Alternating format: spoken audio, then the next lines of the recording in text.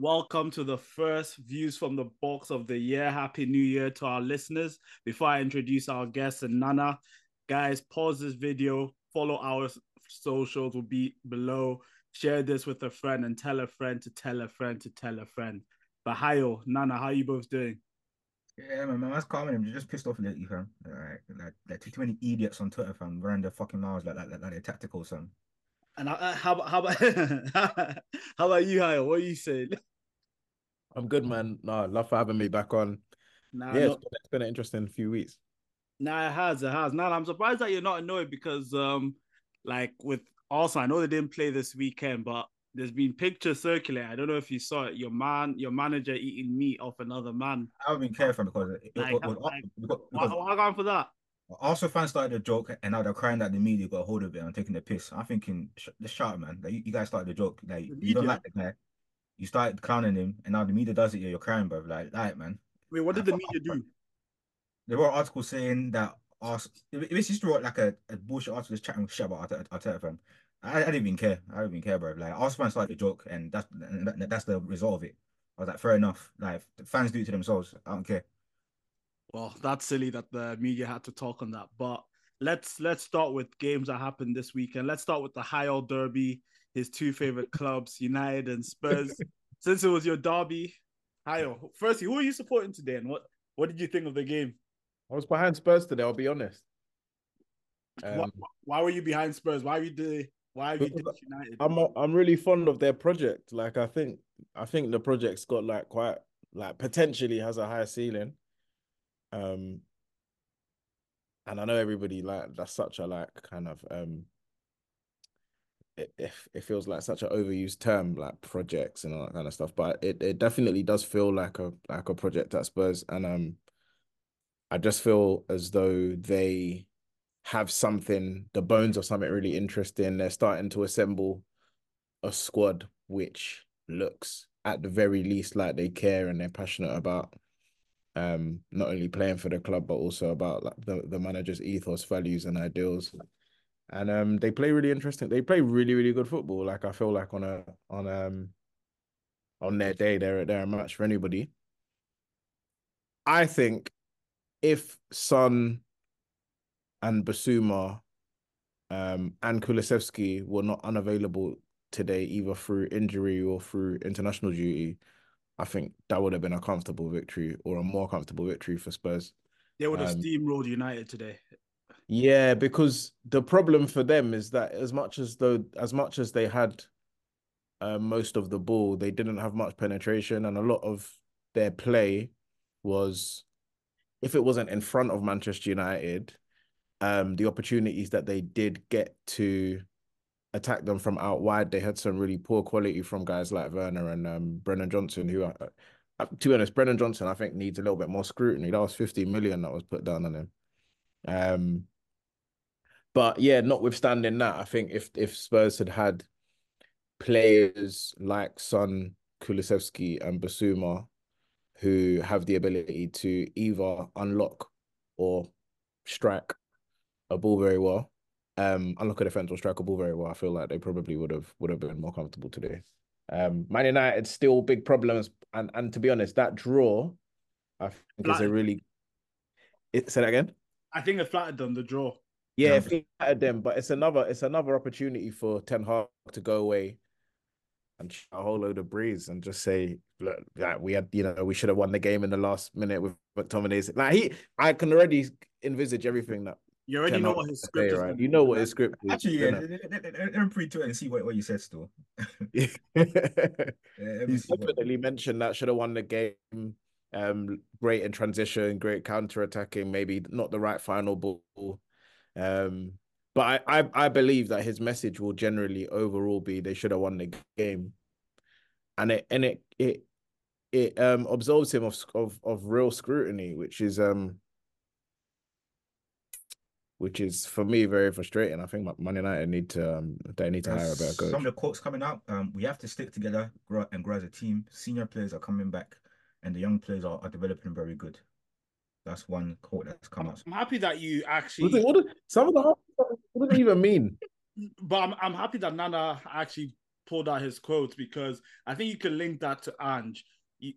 Hayel is saying no Kulusevski, which is Spurs' most creative player, no Son, which is Spurs' biggest goal threat, or Kulusevski, Spurs' second most creative player, no Wait, Martin, more quotes, more Spurs. quotes, quickly, more quotes. We scored one more quote. We scored 2 great goals and conceded 2 very soft goals. Anyway, yeah, forget that one. I'm not even He gonna just says what, like, he literally just says what happens in the game. But like with He's Spurs, so Dutch. Kulusevski, there's missing Madison, they're missing Basuma, they're missing Son, and Ange still plays the same way. He still presses the same way, still defends in the same way, still attacks in the same way, still builds up in the same way, and Spurs still create chances, chance after chance after chance. What whoever's out on the pitch, and that's what you can say is good coaching with Ange. Yes, you can say he might be naive sometimes. Some of the goals that Spurs concede, some of the chances that Spurs concede is naive. No coach is perfect. But in terms of the way they attack games, whoever is starting for them, you have to give them credit. And with Ten Hag, you can't give him that same grace because he's always been saying players are out, players are out, players are out. Even when he had his starting team, it's been a while, or it's been far and few between that United have played as well as Spurs have played this season. So the difference in coaching and time and money that both coaches have had is very stark, and alarm bells must be ringing for Manchester United fans. United fans who don't think Ten Hag should go, I don't know what else they need to see, because the underlying stats and what you see on the pitch week in, week out is beyond a disgrace. Yeah, but I think Howe summed it up earlier in the season. Ten Hag adapts to what he has. Because the club who came in and said, "This is how I want to play. I don't care if you're crap at it. This is how we're going to play, sink or swim." And the Spurs players have acted accordingly. It is what it is, and that's how he should be as a coach. And that's Ten Hag's biggest problem. He's even crazier. He came in with the most power a United coach has had here since post Fergie. He had full reign to strip this squad and gut it down, but yet he's kept the mid and signed more mid, and now he's in the deep end. So if I'm Sergeant Ratcliffe here, I'm not spending anything in January. I'm just gonna watch to the end of the season, then just cut the cord. Even from now, Ineos should be interviewing candidates because they managed to secure the new CEO, director of football. Has director of football been sorted yet, or still in the works? It's still in the works, and rumors are he's speaking to Dan Ashworth.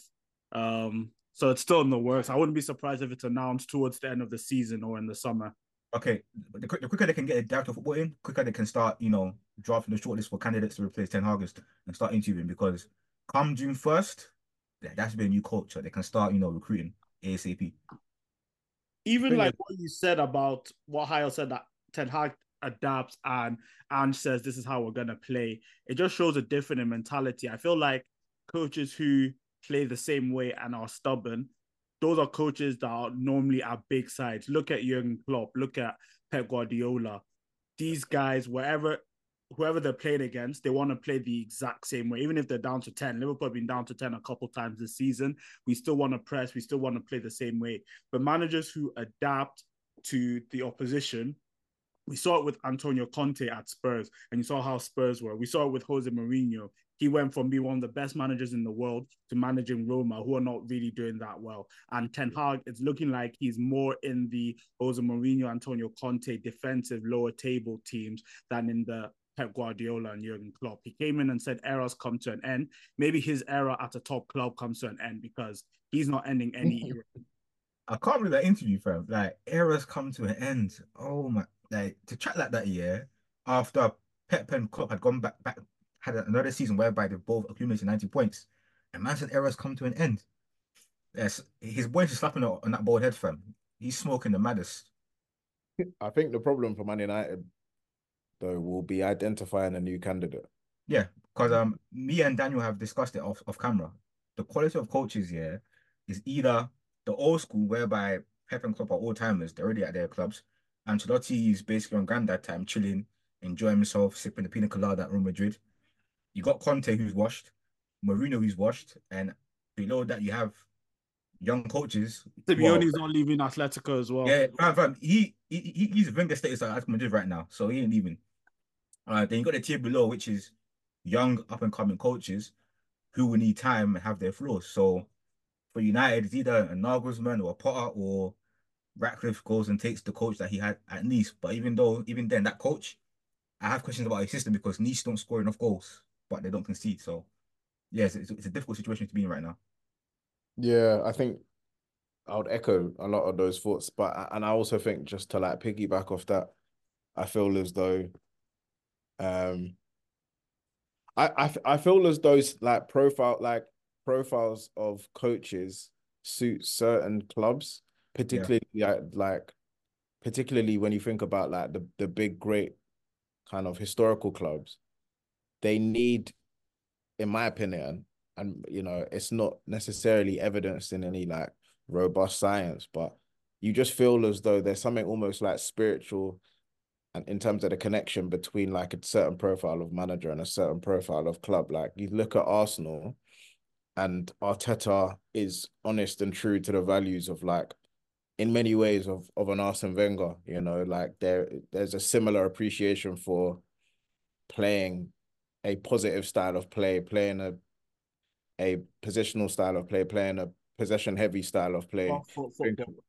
Yeah, front foot football and like that kind of attention to detail and almost scientific approach to scoring goals is important to Arsenal. And then you've got Liverpool, like historically, I feel like when Liverpool have been at their best, they've been sort of rock and roll, like and introducing Jurgen Klopp in 2015 was really like a really honest to the traditions and ethos of the club. It feels feels right.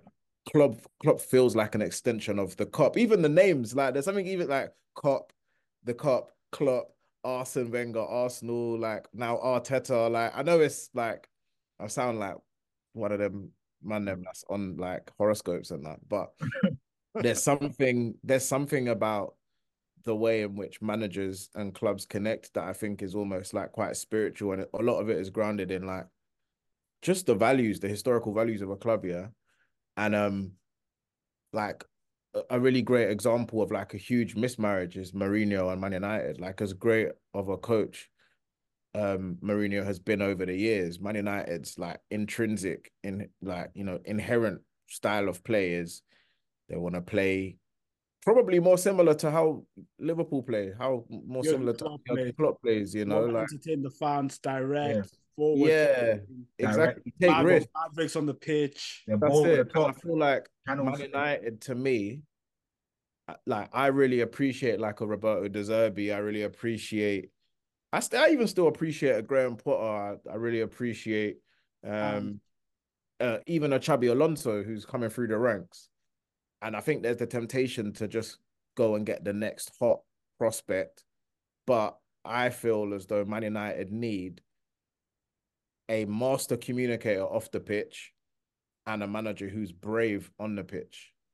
And like, I don't know who that manager is. I don't know if they're currently out there or if they're gonna like unearth themselves over the next few years. But I think until Man United find that person, they're not gonna be the Man United that we recognize. I don't see this the fit between a Roberto De Zerbi and a Man United, for example. I don't see the fit between a Graham Potter and a Man United. If Graham Potter isn't charismatic enough for me, he's not a great communicator enough. He's not a big enough personality. Like Yeah, if you look at Pep and Klopp, they are huge personalities. Their personalities are as big as the club. They are you they need a are the psychopath. leader, they are the central figure, they are the demagogue of the club. they're And both you the biggest have the superstars at central the figure. club. Normally it's the players, but at City and Liverpool, It's Klopp's the the biggest managers. superstar at Liverpool, and Pep's the biggest superstar at Yeah, Man. And it also was that a with psychopath. Ferguson at Man United, wasn't it? Like there was the old saying, no player is bigger than the club. It's almost though as if no player is bigger than the manager. And like the manager has ultimate control. And I think the person who's been closest to that is Jose Mourinho, personality wise, master communicator off the pitch and like has the ego and the personality. But the values on the pitch just aren't true to the traditions of Man United. And I think that's where the tension lies or lay. So Man United need to find their Klopp, they need to find their Shankly, they need to find their Ferguson, I'll caveat that by saying yes, United need to find that, and Hayel's probably going to be happy at me saying this, but United first and foremost need to fix everything that supports the manager because with Klopp was allowed to succeed and succeed as quickly as possible. Yes, due to his charisma, due to his tactics, but Liverpool's transfer team was still there.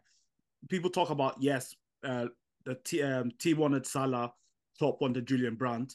The team wanted Salah well before. They wanted Salah before he went to Chelsea. So he was in the books in terms of the way they were scouting players. That was in place since the new owners came in. United need that for the manager, because I honestly feel if Jurgen Klopp or Pep Guardiola go to Manchester United, I'm not saying they're going to fail because they're too good to fail, but they wouldn't do as well as they can just due to the structure behind them. Yes, Nana got onto Eric Ten Hag before, but the Anthony signing is probably the best example.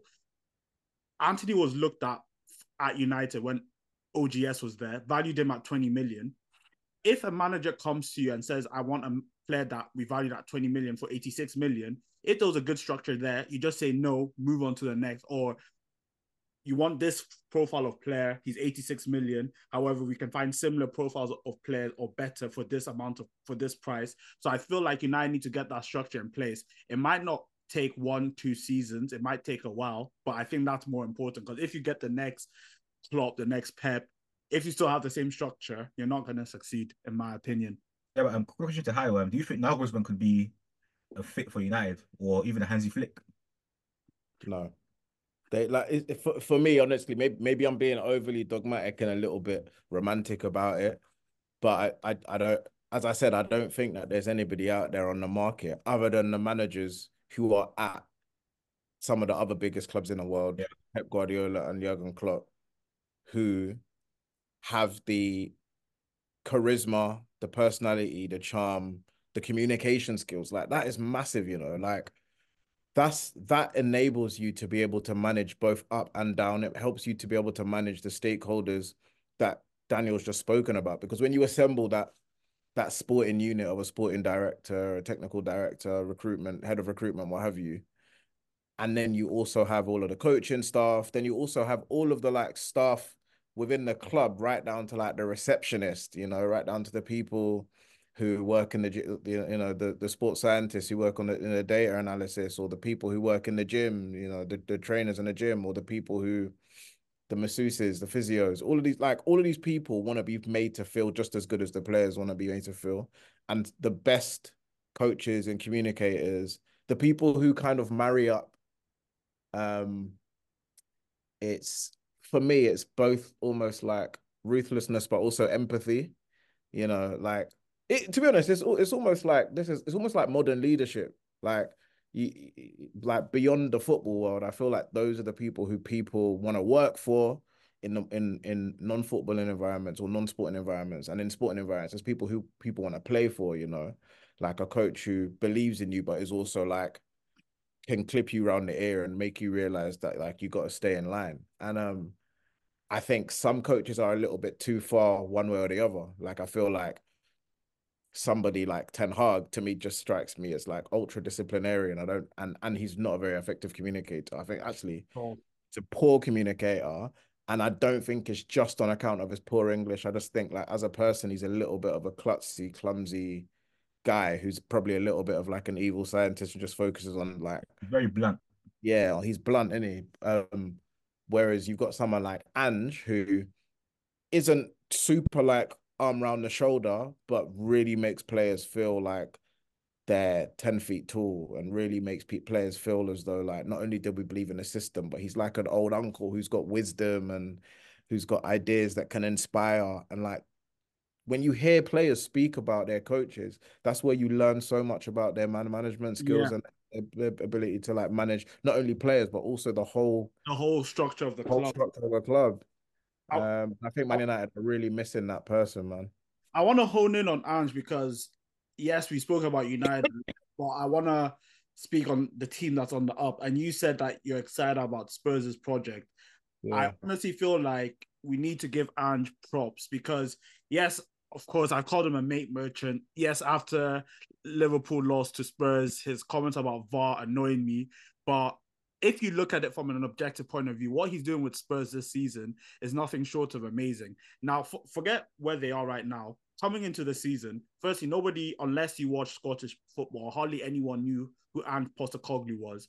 Nobody expected Spurs after 21 games, albeit, yes, Arsenal City, Arsenal, City, and Liverpool have played one game less. They're 3 points behind Arsenal, 3 points behind City, 5 points behind Liverpool. Coming to the season, after 21 games, nobody would have said that. And to add on to that, he lost his best player on the eve of this Premier League season. Like, chat to me about Ange Postecoglou, because I think what he's doing this season is nothing short of remarkable. And the early signs of what I'm seeing with Spurs is, I'm not saying it's the same. I don't think it's going to yield the same results, but it's similar to the early signs that I saw at Liverpool. It's similar to the early signs that I saw at Arsenal under Yeah. Arteta. What do you guys think about Ange? Because I think he's doing very well at the minute.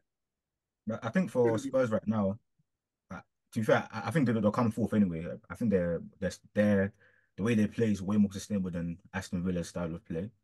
So I do back Spurs to come top four if they win the majority of their games.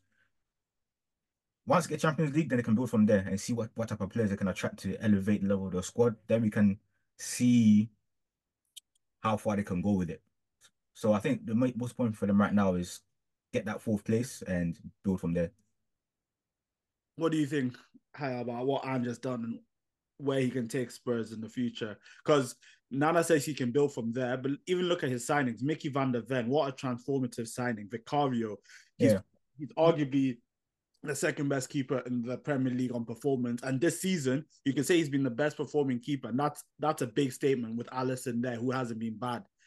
So Madison as well. Those are three transformative signings. That's without Champions League. And then he convinced this guy from Genoa to join Spurs over Bayern Munich, which isn't a small feat. And I want to lie, the guy's agent was chatting was about Spurs, so he was saying that Madrid and Barcelona is the dream. Basically, No, but do you see what his dad said though? at least what his dad said. Yeah, like what's it called? The defender had a long conversation with Ange, and Ange convinced him about the project. And his son is very excited, and his son wants to become the best centre back in the world, but he knows that he's not the best centre back in the world. And with Ange and the way Spurs play, he can help him to become that. Like when you hear stuff like when you hear stuff like that, like what Hayo said, like when you hear people speak about managers, that's when you're just like raw. So Yeah, like Dragon I saw that, I'm just like raw. Yeah, Dragon's ambitions are cute, fam. Are cute, but he needs to relax, fam. Like, relax, but best back in the world, Relax. There's levels, fam. I think we obviously we will have to see more of how the Ange journey unfolds at Spurs. Like it is still really early days. Obviously, I've been quite vocal about like how fond I am of Ange, like much to my detriment because you lot just mugged me off about it. But I'm really fond of him because I think he has a lot of the same traits and characteristics of the managers that you mentioned, particularly somebody like Klopp. And but he's probably a little bit more kind of sturdy, a little bit slightly more thoughtful. I think Klopp's more emotional, a little bit more sort of like uncle, like you'll have the uncle who will like come round and like slip you a tenner, Yeah, like that, and like won't tell your mum, yeah, on the sly. That's Klopp, whereas Ange is a little bit more like the dad who you're worried about, but you just want to who you fear, sorry, but you just want to please him. All you want to I think Thierry Henry's been speaking about it in his like all his interviews about how yeah, much like, he just wanted to like impress his dad, like, and I feel like Ange gives similar vibes. And he's obviously really good at motivating and inspiring people. He knows how to trigger something inside of you, which just makes you feel like I'm gonna run through brick walls for this guy. I think, though, obviously, like things can go wrong. We don't know.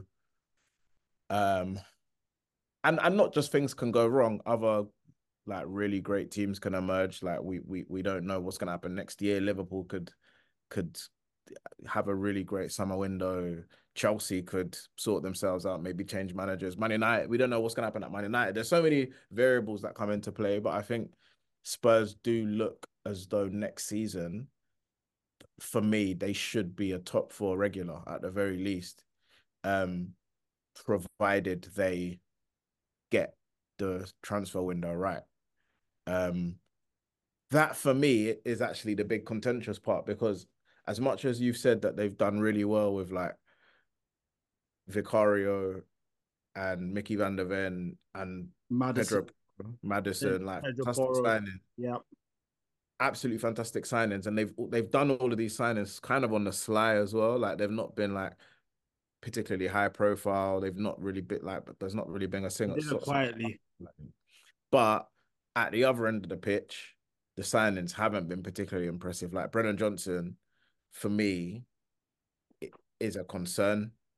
Timo Werner, I know it's just a loan deal, but I'm not convinced that that's going to be a favourable signing for Spurs.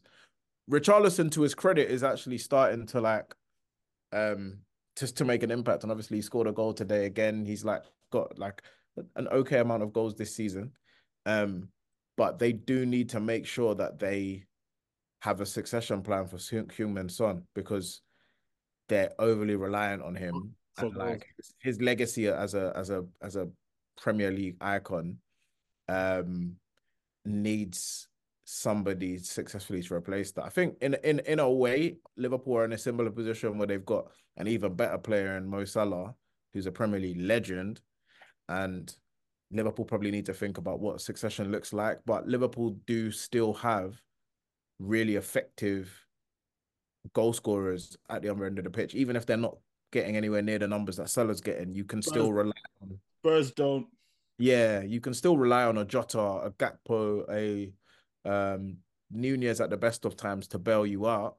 You with Spurs, you actually think where's the goal coming from here? If it's not, On a if it's consistent someone you basis as worried well. they're not gonna. Yeah, exactly. So I think a lot will hinge on if they're able to take it to the next level with recruitment in the summer.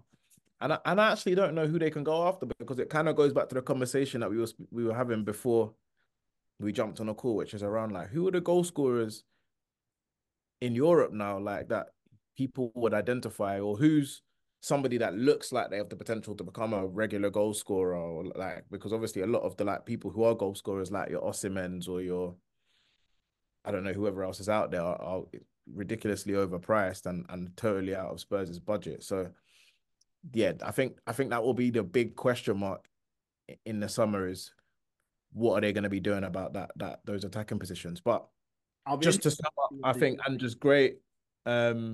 He will have his ups and downs and continue to have his ups and downs this season. But I still think that the destination is gonna be worth it. Whether that leads to a trophy or not is another question. I'm interested to see how the journey proceeds, because I think 21 games in, he's done really well. Even in the games that they've lost, I think there's hardly been a game where Spurs have lost, bar the game, the 9-1 and the 9-men one, where they always have chances in every game that they play. There's always a period of time where you think Spurs could have scored 3 goals here, but look, Yeah. let's see what happens. But let's move on to the blue side of Manchester City, Newcastle, and let's not even beat around the bush. There's only one place to start, as Hayel likes to call him, the dead man, the No Undertaker, oppressor. the oppressor, Guy is Kevin the De Bruyne. slave master. Bro, that cameo, what was it? 25 minutes, 4 minutes in, and you score a goal. Like the Passed thing it from 25 yards, bro. He from 20, passed it. That's what it is. It's that. It's that. It's like it's the reason I've been talking is because like the things he's doing, I don't know how to articulate this. Like Gerard, Lampard, you know, Scholes to a lesser degree, but particularly someone like Gerard, yeah, in terms of like doing things that goal scoring actions that would be like outrageous, would be like, yo, like he's done it again. Like, but it's the finesse with which De Bruyne is doing things, which is like, I wouldn't even think, like, Gerard will just smash it for 30 yards and it's like, raw banger. But De Bruyne's, his brain is like, no, I'm going to pass this into the net from 30 yards. but the thing is, And he's you're going gonna to watch me pass do it. it, and that's just normal. Like, it's He's not. even just pass it, because like you've seen a lot of players pass it. He passed it without shifting the ball. He passed Oh, it in his stride. like, Like when he was running, like I didn't expect him to shoot. I thought he was gonna take another touch yeah. and then shoot. But he just I just see the ball leave his feet and just nestled in the back of the net. I'm just thinking, Laser how did beam. that happen? Laser beam. I Literally, was laughing. I was like, for both goals, his goal and then the goal that he set up, all I could do, I was hysterically laughing. I was like, this guy is taking liberties. Like, he's buoying the league. Like, he's trying. It's not even, do you know what? For other people, you'll say, oh, he's trying things. He's not even trying things. All of the things that he's doing are all normal things that he has in his locker. Yeah. And that we've seen before. Have you seen that clip? Oh, have you seen that clip of him where he heads it directly into someone's path? Have you seen it? I need to send that. You ain't seen it. Nah, send it, It's like a pass that he does with his head, and it's a thing where you're like, do you know what? You can't even say that he hasn't meant that, because this is just the alien AI level that he's at, where everything is just forensic. It's a joke. Like, he's actually a joke. Like, I know, I don't. I think I said it to you and the other boys in the group yesterday, Daniel. But like, I see no reason why this guy is not in a conversation with your Zidanes and your Iniestas. Like, I see no reason, particularly when it's qualified by the fact that this is a man that's just won a treble as well. Like, we're not talking about someone that's just doing amazing things in the Premier League. We're talking about a man that has significant trophies behind him, treble season behind him, potentially on the cusp of winning 4 in a row. A man that's scoring screamers at the Bernabeu en route to go into to Champions League finals. Like, he's buoying football. Like, a man has been injured for 4 months, and everybody's been saying, "Wait, when does this ever happen?" No. I don't think that's where people wait and fear about someone's return. And he returns and he does exactly what we've been fearing. Klopp literally said it. De Bruyne lined up and the whole of England is scared. The whole of England is in fear. You guys see that old clip from Gotti, from the Murder Inc. clip, when 50 Cent was dropping it in the club, and they're like, oh, maybe he ain't connected the dots. And then the bar in the end, they're like, ooh, yeah, it's all over. Yeah, it's done. Fam, that's KDB right now. And the most favorable thing right now is he's not been fully fit. Yesterday, he wasn't even playing 100% with intensity. He was playing at walking pace yesterday. He was chilling. He said it. Did you hear his comment? He said that. He said he can't do 90 minutes right now. He said he can't do 90 minutes and that he can only do that for 25 minutes. And, bro, yes, he scored an amazing goal. Yes, his assist was amazing. But the thing that amazed me was City were dominating Newcastle. Newcastle could not get out. And City, there were so many times Alvarez will get in the pockets, Foden will get in the pockets, and Alvarez more so. They'll just make the wrong decision or a rash decision, and then they'll allow Newcastle to clear it. And then you're always thinking they've gone away with it. They're going away with it. Every time Kevin De Bruyne got the ball, he A, made the right decision at all times, and B, all his passes always put Newcastle on the back foot. You pass the ball to De Bruyne, first time pass to Foden, who gets the ball at the edge of the box to his feet. All of a sudden, Botman's attracted to him. Shaw's attracted to him. It attracts space for other people out wide. Then they pass it to De Bruyne, out wide, space. And I'm just thinking, bro, you're doing everything at an elite level and you've been out for 4 months. It's crazy. In terms of what you said about in conversation with Zidane and Iniesta, I'm not sure about that, only because with Zidane, didn't watch the majority of his career. I feel like I get onto you about nostalgia. For me, with Iniesta, I always have this nostalgic view of him. But one thing I will say, Kevin De Bruyne is the best midfielder that has played in the Premier League for me. And for me, it's hands down, if I'm being totally honest. And I think we've had some amazing midfielders. Gerrard, Lampard, Scholes, Vieira, Yaya Toure, Patrick Vieira, Roy Keane. So if that's the case, why can't if we all can, I would like to think we can all universally agree that the Premier League is the best league in the world and has been probably the best league in the world for a significant period of time. If that's the case, that you feel as though there's clear daylight between De Bruyne and his compatriots, why can't we put him in a conversation with Zidane and all of it? Because but for me, I think what I just said about Kevin De Bruyne, I think about Iniesta. And you saw how I hesitated when I said there's clear daylight. For me, I wouldn't hesitate. Iniesta is way better than any midfielder that's played in the Premier League. And for me, there's no hesitation. With De Bruyne, I have to hesitate. And with Iniesta, there's some things that Iniesta does that I don't think any of these midfielders could do. People talk about Iniesta with his passing, controlling the game. Apart from Messi, Neymar, Ronaldinho, there's not I don't think I can mention a better dribbler than Andres Iniesta, and this is a midfielder. Yeah. And I would agree with you on that. But I think if De Bruyne played then and was in the Barcelona squad, I think he starts. I'm not saying he starts ahead of. I'll say I think they'll probably put Iniesta on the left wing because there were two incarnations of that Barca side. There was the side that beat Man United in the '09 Champions League final, final. Yeah. Champions League final, which was Henry, Eto'o, and Messi up front. I think Henry comes out the side, Iniesta goes left wing, and De Bruyne comes centre mid with Xavi and Busquets. And then the other side, the 2011 side with Pedro, I think Pedro comes out the side, Messi goes to the right, David Villa goes central, Iniesta goes left, De Bruyne again in the middle. I De think De Bruyne Bruyne I think De liberty. Bruyne goes right wing personally. I don't think De Bruyne plays in the middle for Pep because you remember what you were talking about with Rodri's pass to Yeah. I feel like cute passes like that is what set Pep's team apart back then because nobody else was doing that. Nobody else had midfielders that could play those cute passes in the midfield. And I think Iniesta is a lot better than Kevin De Bruyne at doing that. And that's what separated. I don't think there's anything De Bruyne can't do, bro. I'm sorry, like Nah. No, De Bruyne can't nothing. dribble like Iniesta. De Bruyne can't dribble No, like he can't, but he will. But he will. His athleticism and also like just his. He doesn't have the same level of ball manipulation or dribbling, like especially in tight spaces. But he will find a way. Yeah, like I don't know how to explain it. Yeah, he will find a way to maneuver himself into positions where he's gone from not being in space to suddenly having acres of space. And it might be that he plays a cute pass around the corner and like a quick give and go, or it might be that he just powers his way through.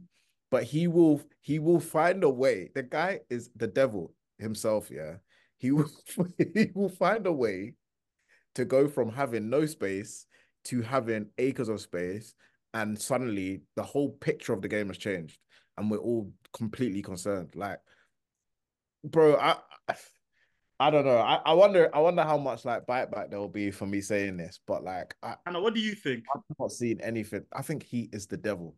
I've Uh, not seen. one thing I would say is though, he's getting older in it, and this injury, he's saying that he's going to play at a slower pace. If he gets into that deep line playmaker back and he boxes that as well and he prolongs his career to like 34, 35 at a high level, I'm talking he's still deciding title races for Man City well into his mid-30s, then yeah, he can be put in all-time conversations with the Bro. OGs. But for now, he's what, 30, 32, 31? So if he prolongs his career by 3, 4 years by playing as a deep line playmaker, still deciding big moments for Man City, then yeah, it's a conversation to be had. But yeah, right now yeah, it's peak fun. Also, people underrate it. De Bruyne's been doing this since he was 23. Bro, this is what I'm saying. Like, He's been doing this since he was 23. That season at Wolfsburg before he joined Man City, Was 14, 15. crazy. Was like it's not often that a player bads up the Bundesliga and people are like actually awake. Like he's probably people can correct me if I'm wrong. He's arguably the Bundesliga's last successful export, the last player that's left the Bundesliga club and actually succeeded. Like the reputation he had in the Bundesliga, he transferred it to another league. Correct me if I'm wrong. Also, He's the last player that's done that. yeah, also people forget, yeah, he was Man City's player of the season 3 seasons in a row when he joined. 15, 16, 16, 17, 17, 18. Man City's player of the season 3 seasons in a row when he joined, fam. the Like, guy is not he's not a human being. I'm convinced he's not a human being. Like, I personally have no qualms with putting him with Zidane and Iniesta. I have no qualms. Like, the guy, like he's been doing this. Like, this is just what happened yesterday is just validation of what we already know for Yeah. years. This is my point. It's like we've seen a man equal Henry's assist record. We've seen a man a midfielder score 4 goals in a game. Of 4 goals in a game. I feel like wacky. just silly goals. We see him score silly goals every other week. Silly Yes. assists. What I just posted to you lot in the chat. That's a headed curved pass that puts someone through on goal. Go and look at it. Like this guy is made by artificial intelligence. He's not a human being. I don't know what else the my man needs to do to be in discussions, because when we talk about Zidane and Iniesta, we talk about them with such majesty because they do things that nobody else on the pitch is capable of doing or pulling off.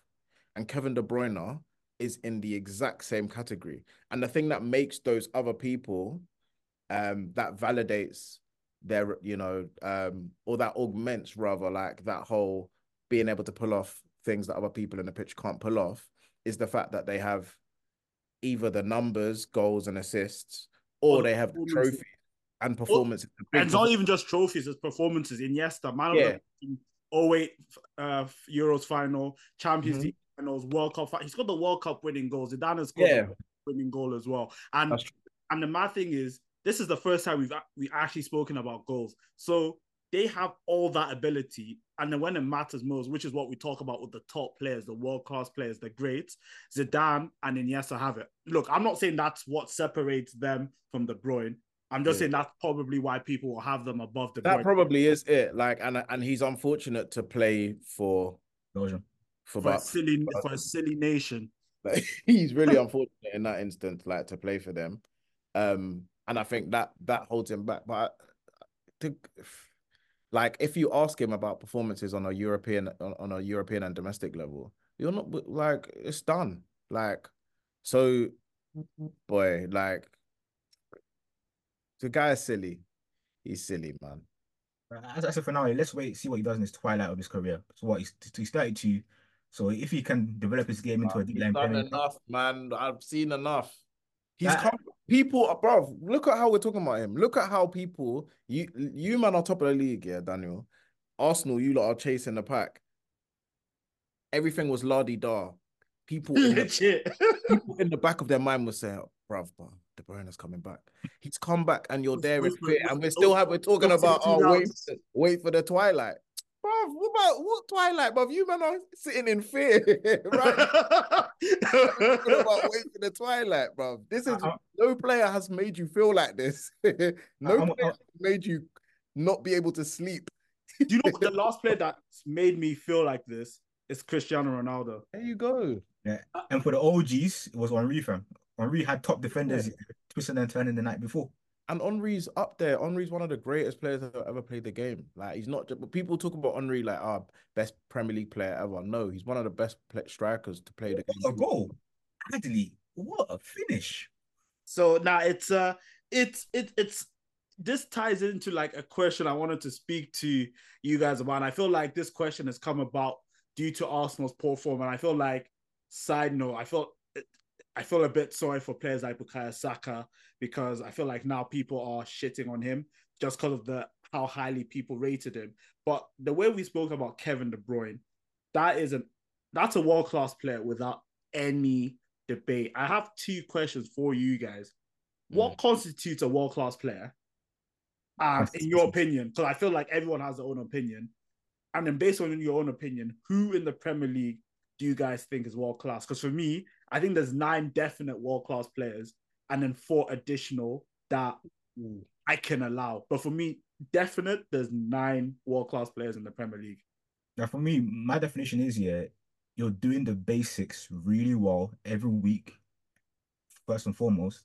And secondly, you're consistently making a difference for your team. But it can't just be for one season. It has to be over at least 3 seasons, as in like back to back to back. You're always there deciding games for your team.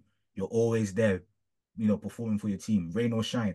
None of this system bullshit. You don't need your fullback doing this. You don't need your mid. Basically, you don't need your handheld in any situation. No matter the situation, you're finna ball your mind out. And do that across 3 seasons, then yeah, you can get your tag. But that's my definition. So it's At like, least for you, it's like a case of the creamos rises to the top. yeah, consistency as well. If you do it for 3 seasons in a row, then you're now entering that world class, conversation. For example, Vinny, it's what? So what? His first 3 seasons, he wasn't amazing. Then the COVID season, when they won the league, he fixed up second for the season. Then the 2020, when he did the 20 goals 26 season when won Champions League. Then last season, he did that back to back. And the thing is, like, his goals and assists, yes, that's great. But then if you breaking actually game states. watch Real Madrid, there were so many moments where, yes, Benzema, when he won the Ballon d'Or, he was making a difference. But in terms of who was the actual threat, who actually made defenders sleep at night, it was Vinny Jr. Every time he got the ball, like, raw, this guy's going to turn us back. Every time he got the ball, more often than not, he's going to beat his defender. Even Man City, the way like when they lost 4-3, the way he just turned Fernandinho on the halfway line. Yes, you can say, oh, it was Fernandinho at right back. But how many times? That wasn't the first time Pep played Fernandinho at right back during that running, and no winger did Fernandinho like that. But it took a world-class winger, Vinny Jr., to turn him and punish him. So now I hear that. Also, even with Vinny, you can even say those 2 seasons are enough because he's playing for the best club in the world. If you're having 2 back-to-back world-class seasons at Real Madrid, yeah, then you can get that world-class tag, I'm not gonna lie. Because that club ain't for the weak. Bear man have gone there and gotten kicked out despite them being amazing. Ozil got kicked out. Di Even Di Maria Maria. got kicked out. So it's a brutal club. So if you can go back-to-back seasons whereby you're doing something crazy, you can get the world-class tag. But if you're playing for another club, you need 3 seasons, I'm not gonna lie. And it's funny that you just said Vinny because he just scored the first half hat trick in the El Clasico. Against Barcelona. Wait, it's Real Madrid are winning 3-0. 3-1. And he scored a hat trick. Lewandowski scored a banger. Vinny hat trick. You see what I mean? I find world class is really difficult for me, but I had a loose definition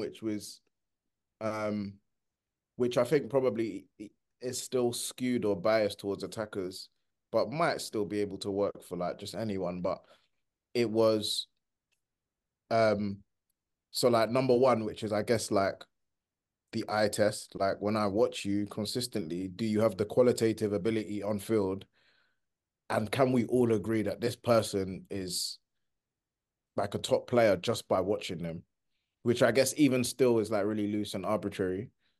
But then I guess that's why I have the other 2 things. So that's the qualitative. Then the second one is, do you have significant stats to support what we see from your qualitative performance? So for a forward, like, what do we know of your goals, your assists, your contribution from a data perspective? And then the third thing for me, which to me is like the big separator, is your moments. So your contributions to a winning team. And I say that really importantly, a winning team in significant moments and for trophies. So like, that's where like a lot of people are talking about like a lot of Arsenal players as world class. I don't think any of them can be given that tag until they significantly contribute to a team that wins. Let me play devil's advocate here, because you have 3 criteria. I'm going to give you one player who fits the first 2 without any argument, but doesn't fit the third. Harry Kane. He's world class. Harry Kane. What about? And I think I've argued this with other Spurs fans, and I've said that he's not world class because of that. Maybe, but I'm just doing some. Harry Kane is probably the best forward in the world, and is world class. But what happens though if Bayern don't win the league this season? What happens if he just goes his whole career without winning a trophy? Like, I know he's an amazing goal scorer, an incredible goal scorer, but what if he continues to choke in moments when a trophy is on the line, or it's an opportunity for us to get his team over the line? What if he has another moment against France where he misses a penalty? What if he has another League Cup final where he's trash, or another Champions League final where he's trash? Like, all of these moments that he's had, these opportunities to actually get his team over the line, he hasn't done so. And he sits as almost like the biggest aberration or anomaly in history. Like, I can't think of a player that's been labeled world class that hasn't won anything. Yeah, he's in football purgatory. I feel like in football purgatory, isn't it? If he doesn't win the league this season, it'll be like, haha, it'll be funny. Harry Kane goes to Bayern Munich, they don't win the league. But then I also feel like that's funny, that's good for Twitter clicks, that's good for TikTok videos. But if we actually break it down, look, Bayern nearly didn't win the league last season. The only reason why they didn't win the league is because Dortmund choked. So inherently, this Bayern team is actually not that great. in terms of the centre backs, I play with Upamecano and Matthias de Ligt. I think, okay, with Upamecano, I think he's a lot better than people give him credit for, but he's still not that great. And de He's still Ligt, the third best front centre back, fam. exactly. And de Ligt, there's a reason why Bayern were trying to get centre backs for a very long time. There's a reason why they got Eric Dyer. There's a reason why they tried to get that person that went to Spurs. I'm not even going to try and butcher his name. Dragusin. Secondly, in terms of him choking, I also feel like context needs to be applied to that. The only two times that are allowed the choking, that which you mentioned, is the France penalty. That's poor. There's no excuses for that. And his first League Cup final against Chelsea under Mauricio Pochettino, the Champions League final. How many players have we seen rush back from injury? I'm not saying come back from injury. He rushed himself. No, he rushed himself back. That's poor. Yeah. But you can't expect him to play at his level in a Champions League final against Liverpool at the absolute peak, Virgil van Dijk at his absolute peak and perform. So I feel like there you have to give him grace. But if Harry Kane does not win a trophy, because this is one of the best England teams we've seen, if not the best England team we've seen, he's playing in a league where it's skewed heavily towards Bayern. And in terms of winning the Champions League, Bayern are amongst the best teams in Europe. If he doesn't win a major trophy or he's not a difference maker, then conversations will need to be had. But I think based on your criteria, he wouldn't be world class because he hasn't done the third, but I think he is world class.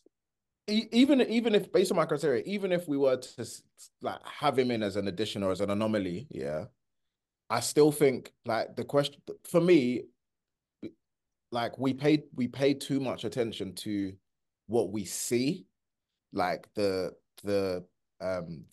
technical abilities of a player or like how good they are athletically or what have you, and not enough about like what's going on in here. Like for me, that's what makes somebody world class is your mentality, yeah. And part of that mentality is choosing, making the choice to go and perform on the biggest stage when the opportunity presents itself, which Harry Kane put off for like 5 to 6 years to play for Tottenham in a much less pressurized environment. Do you know what I'm saying? Like, if you compare him to other Spurs players like Gareth Bale, like Luka Modric, who were similarly being lauded for their performances at a similar stage in their career, you know, in their mid-20s, they made a very significant decision, which was I'm not going to lock myself into a contract here for a team that isn't guaranteed to win trophies or isn't going to be playing or playing in a position to regularly potentially win trophies. I'm going to test myself at the highest level on the biggest stages, on the biggest occasions regularly. That for me takes a world-class mentality, yeah. That Gareth Bale had, that Luka Modric had, that Luis Suarez had. Like, these guys want to go and they don't want to be the big fish in a small pond. They want to go and be amongst big fish and be the biggest fish there. And prove that. And prove that it's not all hype. Shoulders with the big boys. It's a different thing when it's a whole different kettle of fish scoring 30 goals, banging goals against Burnley to secure fourth place. Like it's a different level of pressure versus, okay, it's April now, it's May, we're playing for the league. Like, what do your goals actually amount to? Like, it's a whole different pressure. So, like, that's why I made the point about, like, that third point bit really is, like, your significant contribution to a winning team. Because, like, your whole body language changes, bro. Like, even for some man, even for some man, it's not even just about the occasion or the platform. It's even just about the shirt. Can you handle the Real Madrid shirt? Can you handle the Liverpool shirt? Can you handle the Man United shirt? Playing in front of 60,000 fans that expect to win every single week. At Spurs, you don't have that expectation. That is the world-class mentality that you've got to have. So that's why my critique of Harry Kane is what it is. If we want to have him as an anomaly, fine. I don't mind that. But that point also kind of distills down to what your question is about, like world-class players, because like Arsenal fans were getting excited, especially last year when they were top until April and May. Yeah, Saliba's world class, Saka's world class, Odegaard's world class, this person, that person, rare. But these men do not know pressure. They don't know about, yo, it's time to play to win now. It's not no Yo, City have thing won where that yeah, last you come time. off the We back need to of win that finishing final. fifth. Do you know what I'm saying? You come off the back of Yeah. just play your ball and nobody's expecting nothing of you. You've surprised everyone. It's like right now, are you on winning now? Like Yep. It it's a doesn't matter different thing, you know. like every time win, yeah, it don't matter what the coach It's a said in the dressing different room. thing. Have Bro, you, even you lot know, like at a grassroots level, like you know when you've kicked ball in cage and you're doing whatever, you're doing all kinds of And tricks. then when it's next, when you hear next goal winner, that's when Next, yeah, that's when the bro, ballers that's when the ballers just like, that's when the let's ballers let's come stop up. messing around. All right, give me the ball. Oh, niggas turn into CR7 Boom, on the top playground, fam. bins, sweet. oh, winning is scarier. Is like I think Dave Chappelle even had the quote where it was like, "Success will take you where character cannot sustain you." Like it's a scary thing to be playing to win. It's Because you're scary. scared of failure. And then to You be know what I'm doing it saying? year in, year out. I want you guys to hear Oh, my nine, and I want you guys to see if you agree or if you'd add anyone. So my nine are Alisson right. Becker, Virgil van Dijk, Trent Alexander-Arnold, Mohamed Salah, Rodri, Kevin De Bruyne, Erling Haaland, Heung-min Son, and Kyle Walker. Bernardo Silva, bro. I would So, have Bernardo Silva. Silva's in my Silva is in the four. You remember because I said four that I was on the fence with. He was there. Andrew Robertson was there. I put him there, but I'm also 50-50 on him. John Stones and Ruben Diaz. Yeah, the thing is, with Pep here, he rotates his centre back so much here, so it's hard to have like a full breath assessment of them because deep it, none of Man City centre backs here played 30 league games last season. The highest was Akanji with 29, so it's hard to quantify in that regard because Pep rotates his centre backs a lot. But I also feel like when Pep wants to get serious and Diaz is fit, Diaz plays. I Wait, feel like there's a reason for that. I feel like who's the Champions League final? Who's the back two? Stones and Diaz, isn't it? Stones and Diaz, yeah. And then Stones inverted.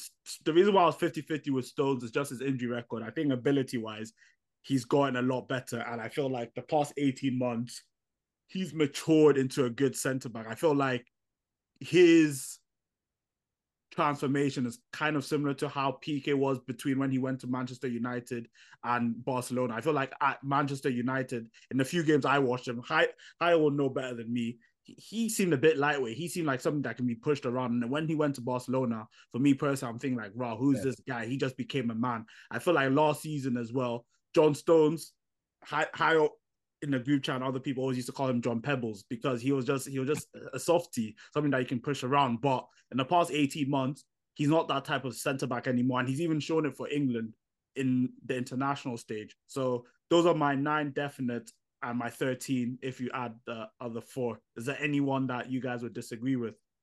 No, I think Or is there anyone that you think I should add? No. I'm taking out Son. I Okay. love Son. I think Son's, but he doesn't fulfill my criteria. That last point around contributions to a winning team, I feel like, listen, he's a top player, top player, top player. But for me to be bona fide world class, you need to make contributions to a Yeah, team. but he dragged Spurs to that Champions League final though in Thank 2019. you. I was about to say that he dragged Spurs to the Champions League final. There was a lot of situation. There was a lot of Lucas dragged them to the Champions League final. No, that was One played poorly in the Ajax second game against Ajax. but in the lead up to getting to that second leg against Ajax, Son was Spurs' main man, and there was several instances where Harry Kane would be injured and it'll fall on Son, and he became the main man. And yes, you can say like this is a small thing; it's not a big trophy. But remember that thing where he had to play in a competition, and if they didn't win it, he's doing military service. Yeah. You can talk in terms of the stature of the trophy. It's not as big. It's not your Champions League. It's not your Premier League. It's not your World Cups.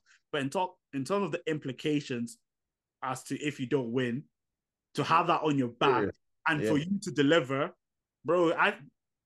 The reason why I think he's world class, I feel like if Son came to Liverpool at 26, 27, Son would have a massive impact, and I have no doubt about it. I agree with you have the mentality to take you out of that situation, but I also feel like ability matters as well in circumstance. I agree, but you know what? I'm just gonna be harsh and say it's ifs and buts. We don't know until you don't know. Like until someone is in that scenario where they're playing to win, it's just hypothetical. And like you'd like to think that Son would have been a banger, but there've been players that have gone to Liverpool or Man United or what have you, and the shirt is too heavy. Like And the Hazard expectation at is too Real heavy. Madrid.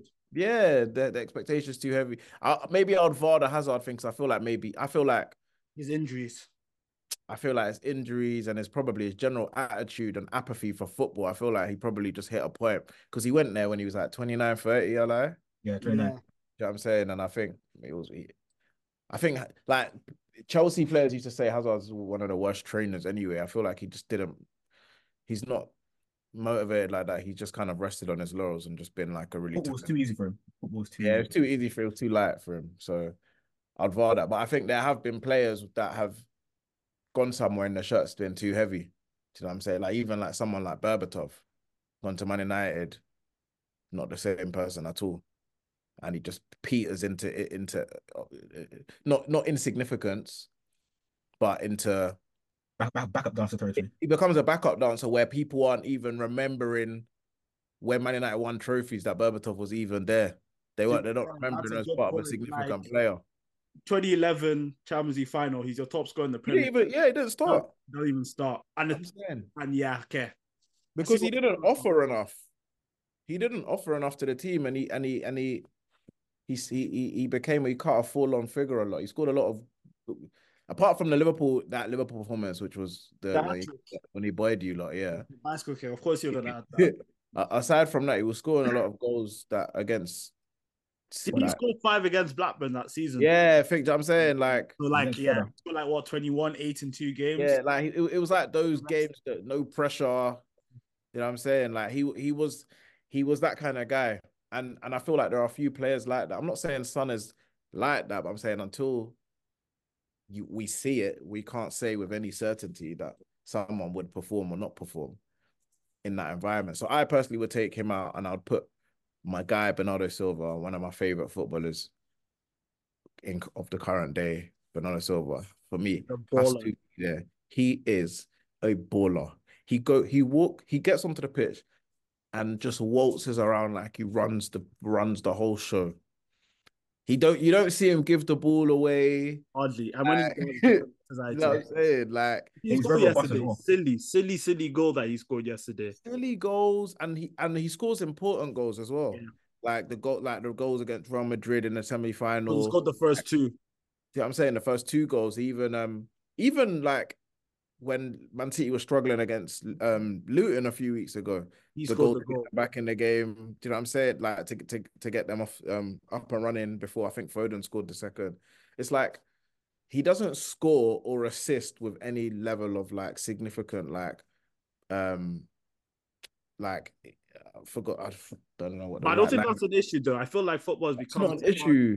GNA and people have forgotten about actual ballers. Players are actually they don't give the ball away. Bernardo Silva is a baller and a supreme baller. Also, one thing people underestimate, he's a definition of small body, my engine bigger friend. The guy is very robust. Yes. Very robust. Very. Do you know what I mean, man? So like, bro, like he has to be in there, man. Sorry, I just got distracted. I just see that Ghana are losing because I see someone, Chris in the group saying Cape Verde. Say less. No, it's good. The thing is, I actually don't want Ghana to lose. I want all the big dogs in the latter stages. But when I was bro, we've had no shots in 20. It's calm, bro. The amount of Ghanaians I'll get onto Nigerians on Twitter, I've bookmarked bare tweets. We've had 0 shots in 20 minutes, you know. We're getting popped. So Ghana better certain man are getting quote tweeted at full time. Where's Kudus? Is Kudus not playing? He's on bench. If he's not playing, that's just politics, man. He's on bench, bro. You know, some African nations. No, he's not in the squad. Kudus ain't even in the squad. Nah, you're lying. You're lying. Kudus should be the first name on the team sheet. He's our best player. Yeah. Outside Partey, he's our best player. Forget Partey, man. I don't know none of these. I'm not gonna lie. The only guy I know is Jordan Ayew and then Salisu. I don't know none of these. Like since 2010, even our 2015 team was better than the 2010 team, but since then, yeah, downhill, fam. Yeah, he's on the squad. That's strange. Well, Like also even here, I know. RIP Atsu fam. Like he also matched for Ghana as well fam. RIP my guy fam. It was his birthday last week. Yeah, of course. RIP, Guy. man. Banana, is there anyone that you take out in my nine or you add in my nine? Wait, I would take did out. you take out Walker? Yeah, Walker's in my nine. Yeah, Walker, Van Walker Dijk, smash work. He smash work fam. Walker, Van Dijk, and Trent are the only defenders. I know Hayel's gonna vote that statement. Are the only defenders that are world class on this list. Trent is just a world class football player. I wouldn't say he's a defender, like, but he's a world class football player for definite. I, Yeah, outside Son. I would Yeah, have Thiago Silva and Reece James. we changed injured too much. Thiago Silva, I allow you. Reece James. For me, it's a no chance. Like, Nah, No Reece chance. James, bruv. Nah, man. Wait, he's wait, wait, missed too wait. many But games. wait. Do you know why I'll say it's a no chance? You know what you said about some with if buts and maybes? It's the exact same with Reece James. Go and check. Because we're talking about if the eye test, you're a baller, you do it consistently. Reece James has not been doing it consistently. I feel like, and I'm not even saying this as a hater. I actually want Reece James to get his surgery, come back, and not Yes, get injured right. again because I feel Right. like he's an amazing footballer. But in terms of him getting injured and actually playing a certain amount of games in the league to be considered like, yeah, you're world class, he hasn't done that. How many times has he played over 20 games in the league? Or how many times has He he played? hasn't, but he's won the Champions League, man, and he's one of the best players in that final. So was Mason Mount. Yeah, but Mason Mount ain't world class star. No, Because no, if no, he's not world if class. he, But no, but I'm saying like that specific point doesn't really matter. no, but but I'm saying if you like based on again the criteria, like qualitatively, when I watch you the eye test, what are you on? Then secondly, I guess your stats. To be honest, I need to know a little bit more about what his stats game is saying. But definitely from watching and observing him and seeing how he's performed in a team that's won the biggest European trophy available to any professional footballer, and the most significant. Would you For say me, Rudiger is like world class? Antonio Rudiger. Oh Yeah. yeah. Okay. Oh, he's from what I understand, because I've not been watching Real Madrid religiously, but from what I understand, he's one of the best performing players that they've got and one of the best performing players in the La Liga right now. Also, he has like a track record that since they won the Champions League, yeah, he's been mashing work. That's what 21, 2, 3, 4 seasons consistently mashing work as one of the best defenders for the team he's played for. Mm. So he has that on his side, 100%. Bro, like you know, boy, like my boy Reece James is Nah, for me injuries have killed personally, him. I I'm wouldn't not gonna like lie, the injuries have killed him, but Fam, like, fam, it's what it is, fam. Like injuries, fam. Like he has to get the games going for him. You see, because deep it 2021 season, you could say that was his breakout season, one of the best in his position. Then the season after that, when they came third, had a good season. But last season, he was performances weren't the best and was injured on and off, on and off. Like and he this needs that season it's just that been that, peak. that track record. And it's sad. I'm not even saying this like as a part to Reece James because Reece James is a supreme footballer. I feel like when Kyle Walker retires, Reece James should be England's right back and Trent should be England's midfielder. Like he was even on Madrid's shortlist for Carvajal's replacement, and injuries have killed that. mm, Yeah, so it's wait for him to come back because right now he needs to get his body right because no homo. He needs to, trim down because he's too bulky for a fullback because that puts a lot of pressure on your joints, puts a lot of pressure on your muscles. As a fullback, you're not meant to be that bulky, fam. Like, he looks like a running back, bro. Like, he needs to get that fitness conditioning correct. His flexibility is poor. Like, the clip of them doing a promo video, of them doing yoga, fam. He couldn't touch his feet together, fam. Like, he has a lot to fix with biomechanics. Otherwise, his career is going to end very quickly. Now I'm happy he said no homo at the start, but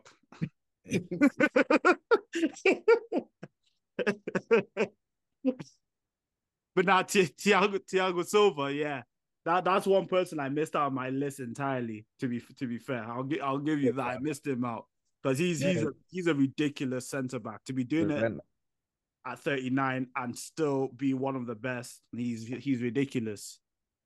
and you know have you watched the Netflix documentary of the captains? Nah, I need to watch that. I was waiting. I'll watch that 4-1 Wow. Rodrigo. But continue. What?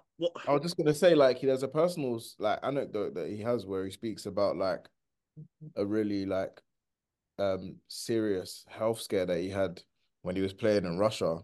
I think he had meningitis or something like that. He had tuberculosis Yeah, TB. Yeah, and he TB. had like a really big hole in his lung, could have killed him.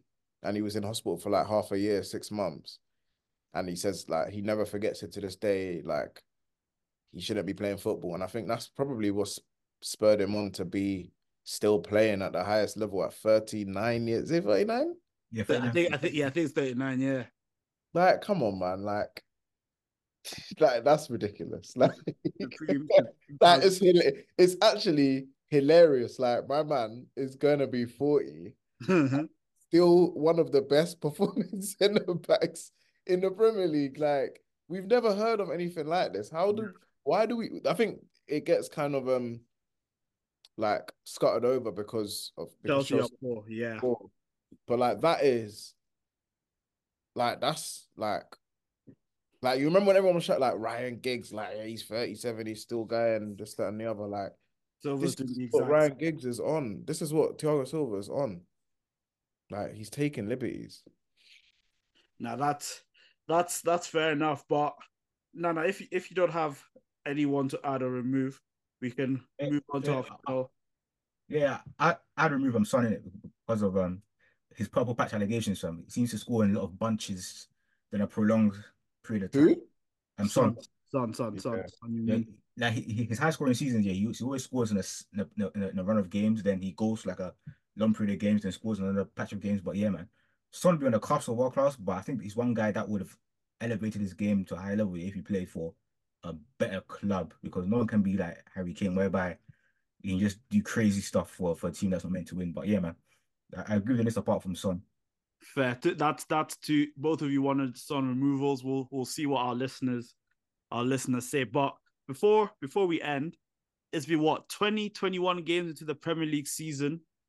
I was intrigued to see or to hear who you guys, if the season ended today, who you'd hand the player of the year to and who you'd hand the young player of the year to. I think we're going to be unanimous with the young player of the year because I feel like there's one obvious choice, two people who've been good.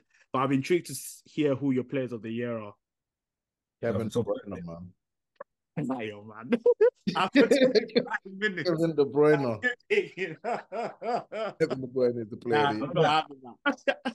I can't even lie. That's why I said I wanted to do this segment, yeah, around April time because there's sort of football to be played from. Anything can happen. So that's why I didn't want to do this segment this early, fam.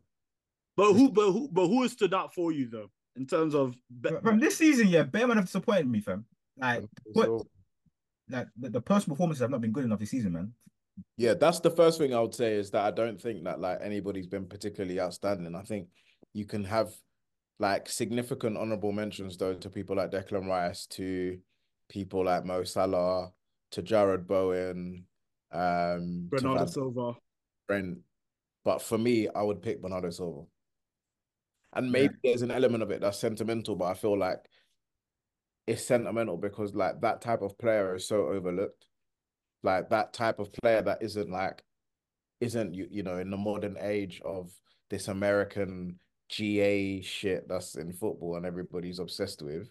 Like he doesn't satisfy our desire to instantly look at somebody's stats.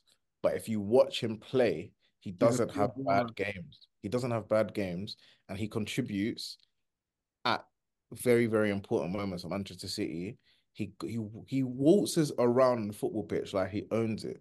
Like the guy is someone that could easily have like seamlessly have fit into the Spain team that won the World Cup in 2010 or the Euros in 2008 or the Barcelona squad. Like he is in the mold of your David Silvas. Like not saying he's as good or as decisive as those guys, but he is in that Ability mold. wise, he's not far Yeah. off. Ability, technical ability, Football IQ. appreciation for his pass appreciation, his like top players, the game slows down when they got the ball. And when Bernardo Silva's got the ball, it's like everything slows down and suddenly You're there's playing it at his pace. options. And you I know? also feel like with top players, because he was in my shortlist. My shortlist was him, Salah, and Trent. But I feel like with him, he can pick up the ball anywhere and he knows what to do.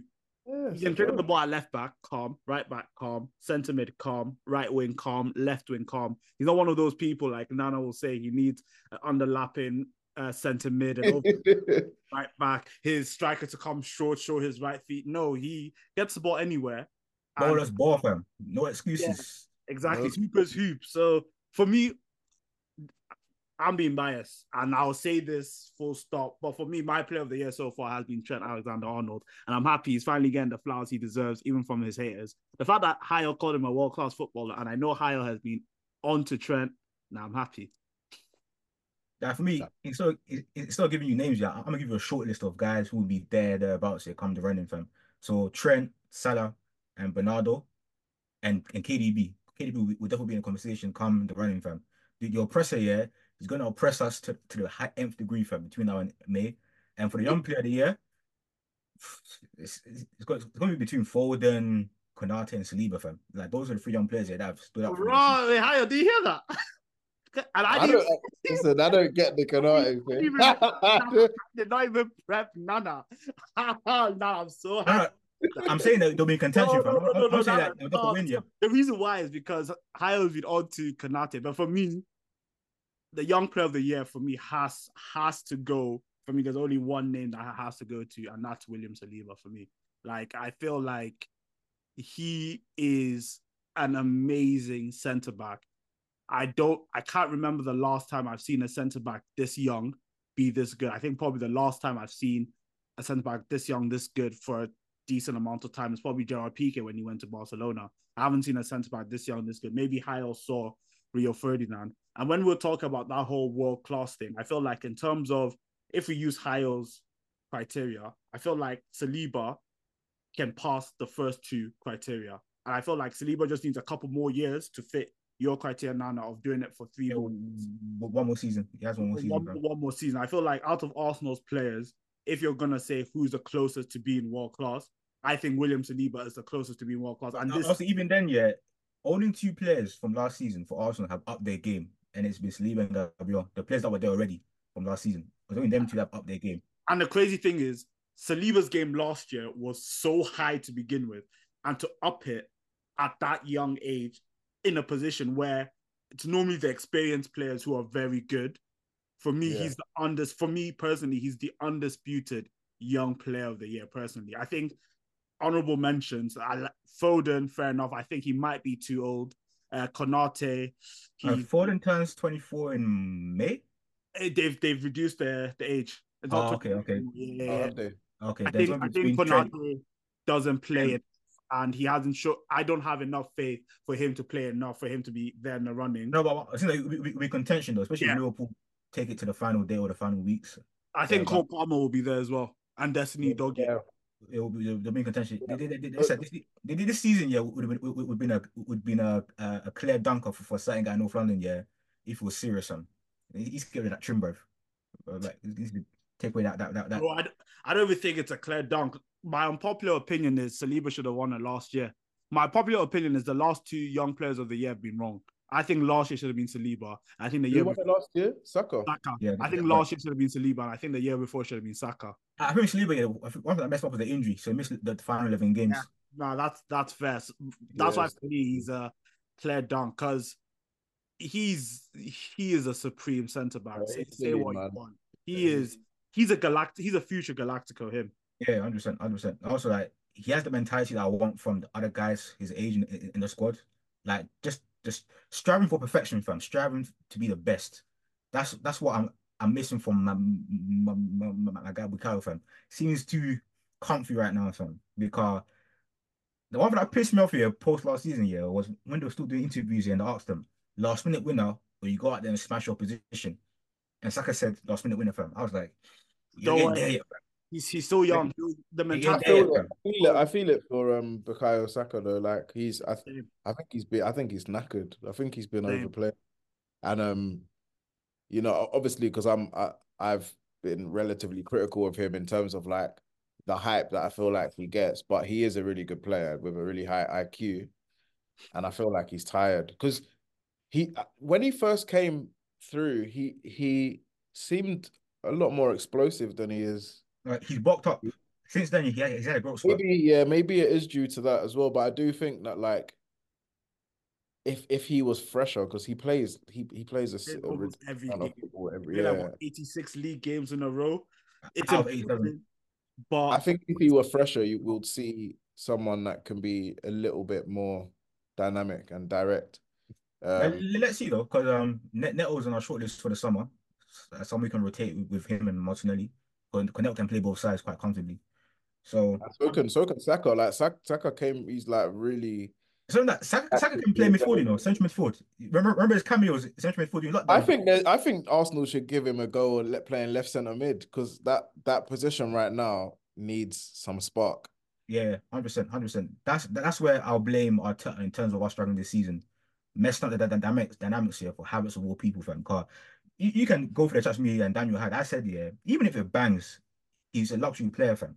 And for me, yeah, I ain't got time for luxury players, fam, a because lot of money. you limit us tactically. Environment. You need special environment to ball. You're taking up a space for someone here who can offer more for the team, yeah, in any game situation, fam. So yeah, man, like I am into Martinelli, yeah, the boy needs to fix up for him. Like, it's not Arteta's fault. Martinelli can't pick his head up here and beat his man. It's not his fault that Konate dunked on his head here and you ran into his defender multiple times. Fam. Like, the guy, he needs to improve himself because how, like, as an outside looking in, yeah, do you buy these excuses that Martinelli is getting about, oh, he needs support from his underlapping fullback, he needs No, support from his left CM, he needs help from he's just to combine with him, or it's just the guy needs to fix up. I think the guy needs to fix up, but I feel like that the reason I have empathy for him is part of the same reason I have empathy for Saka, is like not just the fatigue point, but I think the players have probably been hamstrung a little bit by the approach. Like I think Arsenal are, I think in an attempt to be a more robust team that can stand the tests that April has to offer and May has to offer. I think Arteta's created a team that is slightly less dynamic, slightly less fluid, and a little bit sturdy. But I feel like it's like hamstrung the attack a little bit. So there's less dynamic movement, and they're slightly more cautious. And I think you see that in a few ways. I think one is the ball progression from midfield to attack. Like they don't get Martinelli and Saka in 1v1 situations as quickly as they once Like, did. that's why I blame Probably on Arteta account of because Partey not being there. I it, think it, that's why I But blame I Arteta also because I think there's one important thing that like this might sound so simple, but like these players are young. Like yeah, they also have like we also need to like we need to let yeah, young players develop. Not every young player can develop like Rooney and Ronaldo did. Rooney and Ronaldo are anomalies. Not every young player can develop like Kylian Mbappe did. Mbappe is an anomaly. Every young player is gonna have growing pains, and it's just a shame that both of your wingers are having growing pains at the same time. And it's also unfortunate that these guys have to compete with a pet Manchester City that normally get 90 points, which means you have to perform week in, week out. With Manchester City, when they went for the treble, there was only one player that started every single game, and that was Jack Grealish. Foden didn't, Kevin De Bruyne didn't, oh, yeah. Silva didn't, but After Nelly and after Salah all, have to. but And it's tough, and these things are going to happen. that's also true, but you do want to see you do want to see young play, like they don't seem as though they're even remotely on course to do the numbers that they were doing last season. And because I think like even if they do have dips in form and moments where they don't feel where we shouldn't expect as much from them, or where you can expect that their form may drop off. I don't think as an attacking unit, like I think when you watch Arsenal now, like I'll be honest, like when Arsenal, I used to watch Arsenal last season and I'm like, this is scary. Like I'm actually scared. Like it feels like every attack you're on the ropes. Whereas now they kind of seem a little bit ordinary, you know. Like I was watching them against Fulham, and it's one of the first times I've watched them, and I'm like, these guys ain't gonna score. Even the West Ham game, I was like, these guys ain't gonna score, you know. It never felt like that last season. You felt as though Arsenal were always gonna get a late goal. They were always gonna like create a significant big chance. And I you think know, there's something about the way Arsenal play now, which they just don't progress the ball as well. Like they like I think Xhaka not being there is actually a big elephant in the room as well. Like this whole Havertz experiment that Arteta's persisting with is not working. It's not It's not worth it, fam. Like even if it bangs, it's not worth it. Like, It's not worth it, so bro. I don't get me wrong. I agree with Daniel's point. I think that there is something to be said as well for inconsistency from young players. But Arsenal just look a little bit more jolted now. They don't look like a really scary team to play against anymore in terms of like their attacking threat and their fluidity and what have you. I think they have the potential to do that, and that you see it in bouts. Like I think that we saw it in elements in the Liverpool game as First well. half against Liverpool, Yeah, 100%. Yeah, but here's a quick though, quick stat, yeah. But since the Wolves game, yeah, Arsenal have been presented with 30 big chances and missed 23, fam. That is just pure wastage. It's pure That, wastage, but I'll caveat it with this. You can create big chances, but how many times have we seen games where a team gets to the final third, wrong pass, gets to the final third, wrong pass, and then finally they get a big chance and then they snatch at it. I feel like with Arsenal, when I'm watching you guys, yes, you create big chances, but apart from the Liverpool game in the first half, where every time you went forward, it looked like you were going to score. Against Villa, yes, you had a lot of chances. Against West Ham, yes, you had a lot of chances, but it wasn't as if every attack, it looked like you were going to score. It was like you get to the final third and you make a silly decision, and then you create a big chance, 5, 6, 7 minutes later. And when you have players like we've just discussed with Bukayo Saka, with Martinelli, with Jesus, who's not really a striker, a top striker, Jesus, yeah, snatching at chances is going to happen. And I feel like if Arsenal have more games like you did against Liverpool, the goals will come. You'll win games. And I also don't think Arsenal are out of the title race. I don't think you guys. neither do I. Yeah, I well, don't think. not yet, but I think the issue is, yeah, these guys haven't shown yet that they can go the distance even if they don't win it. That's the issue. We're still in it, but can they go 10 games on winning 10 games in a row? Do you see that? Like, do you honestly see that with this? I don't. And Nana, this is gonna sound harsh. It's actually fine because, like, I know you won't want to hear this, but bro, to do that is ridiculous. People talk about this Liverpool team, about this Liverpool period. Yes, we've had a good period, but there's only been like what 3, 4 seasons or 3 seasons out of the past 7 where we've actually got on a 10+ game winning streak. Bar City, to do that is tough, man. So like, yeah, it's crazy. A yardstick.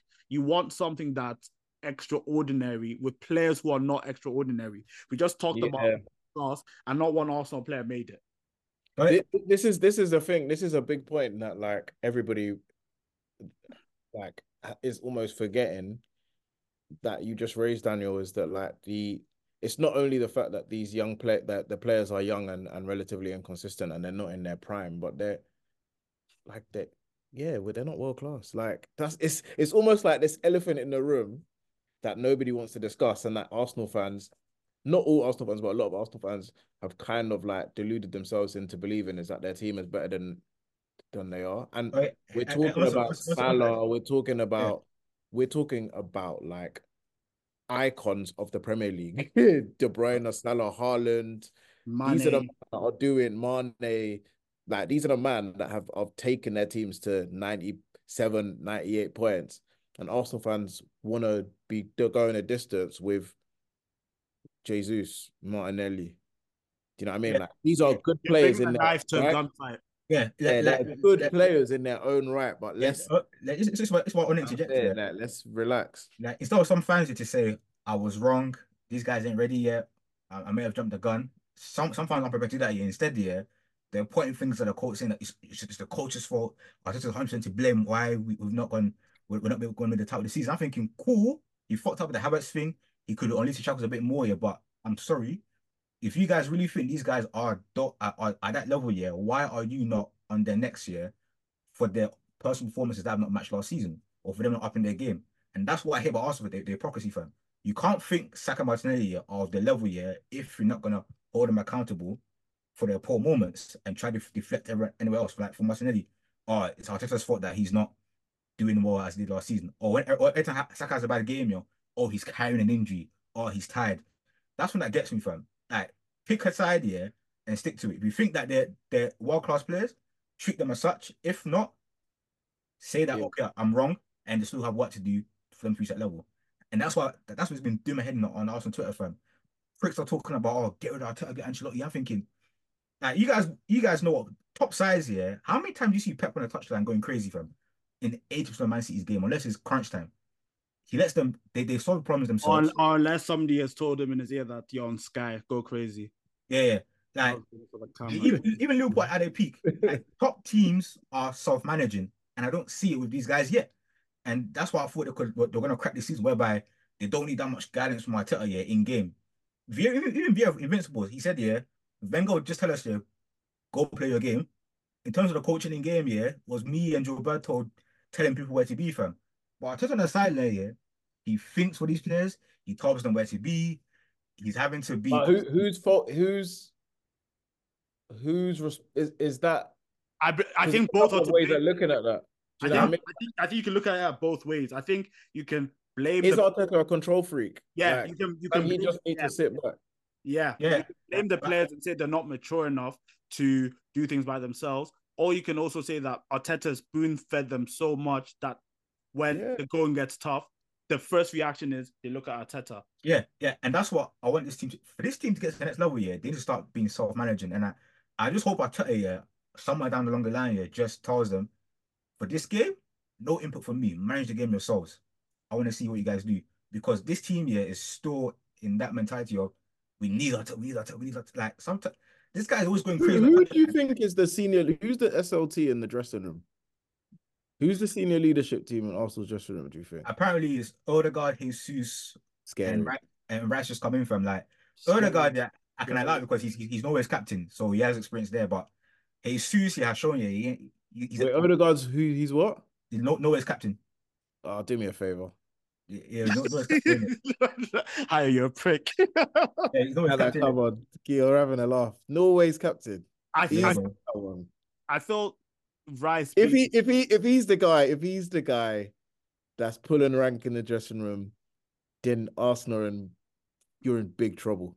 I think it's even worse with Declan. As Roy Keane would say, you're in bigger trouble than I thought. I think Declan Rice, leadership-wise, yeah, he can get there. But for somebody to come in and in just over 6 months as part of your SLT, you're not finding that at Liverpool.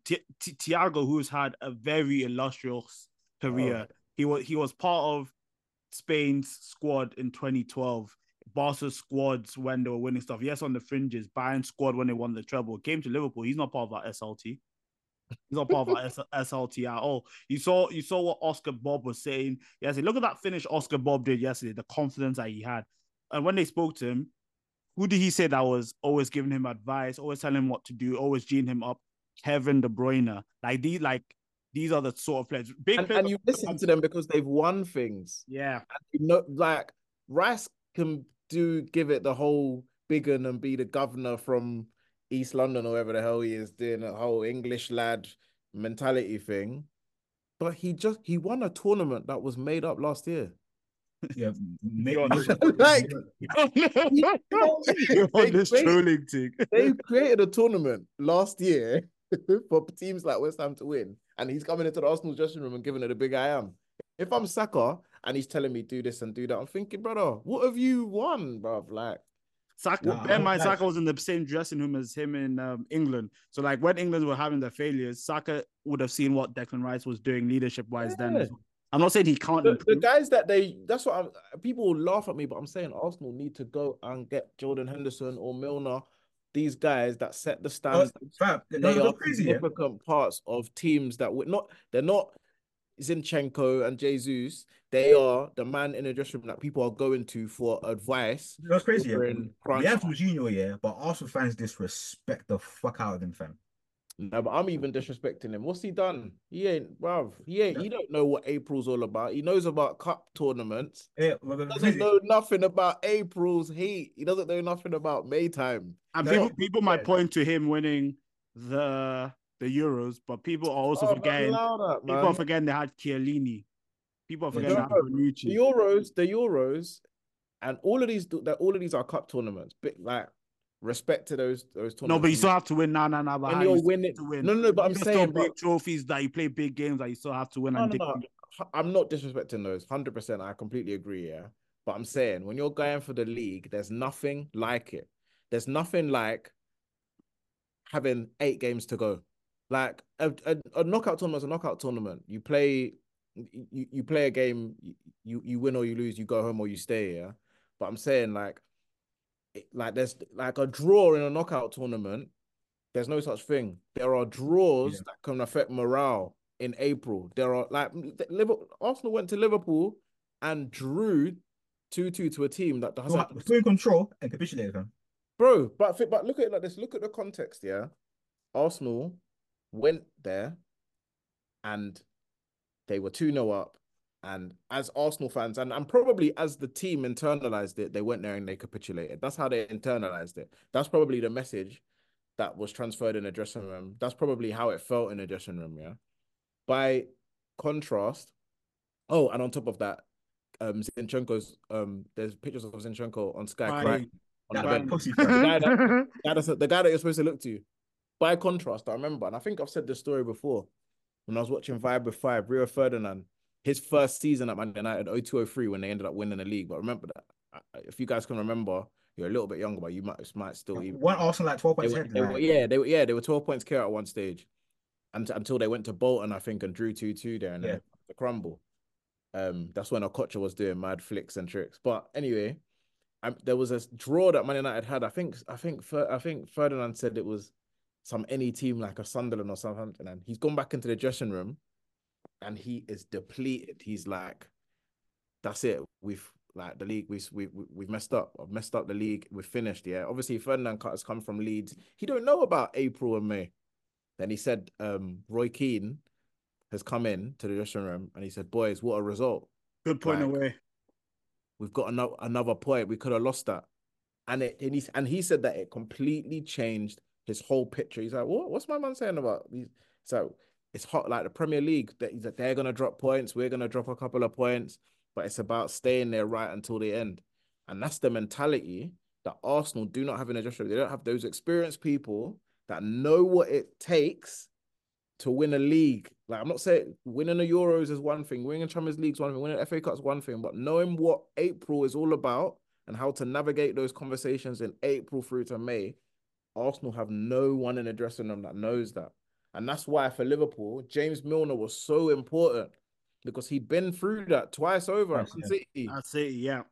He'd been through that twice over and was like, boys, relax. Like, and not only was he saying, telling people to relax and compose themselves, but he's also setting standards. Trent was saying that this man's collecting fines. If people are 10 seconds late, my Yeah. man's collecting fines.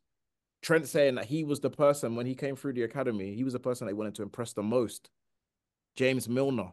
Who do Arsenal players want to impress? Who do Arsenal players look around and see? They set the standards here. They set the culture. They uphold the cultural framework by which, you And know, that's winning why Trent mentality. is now the vice captain. And that's why he's the vice And captain. that's why my rice point, because yes, you can say big money signing and all of that, but Trent is vice captain over Mo Salah, who's done way more than Trent in the game, who has a lot more experience than Trent in the game.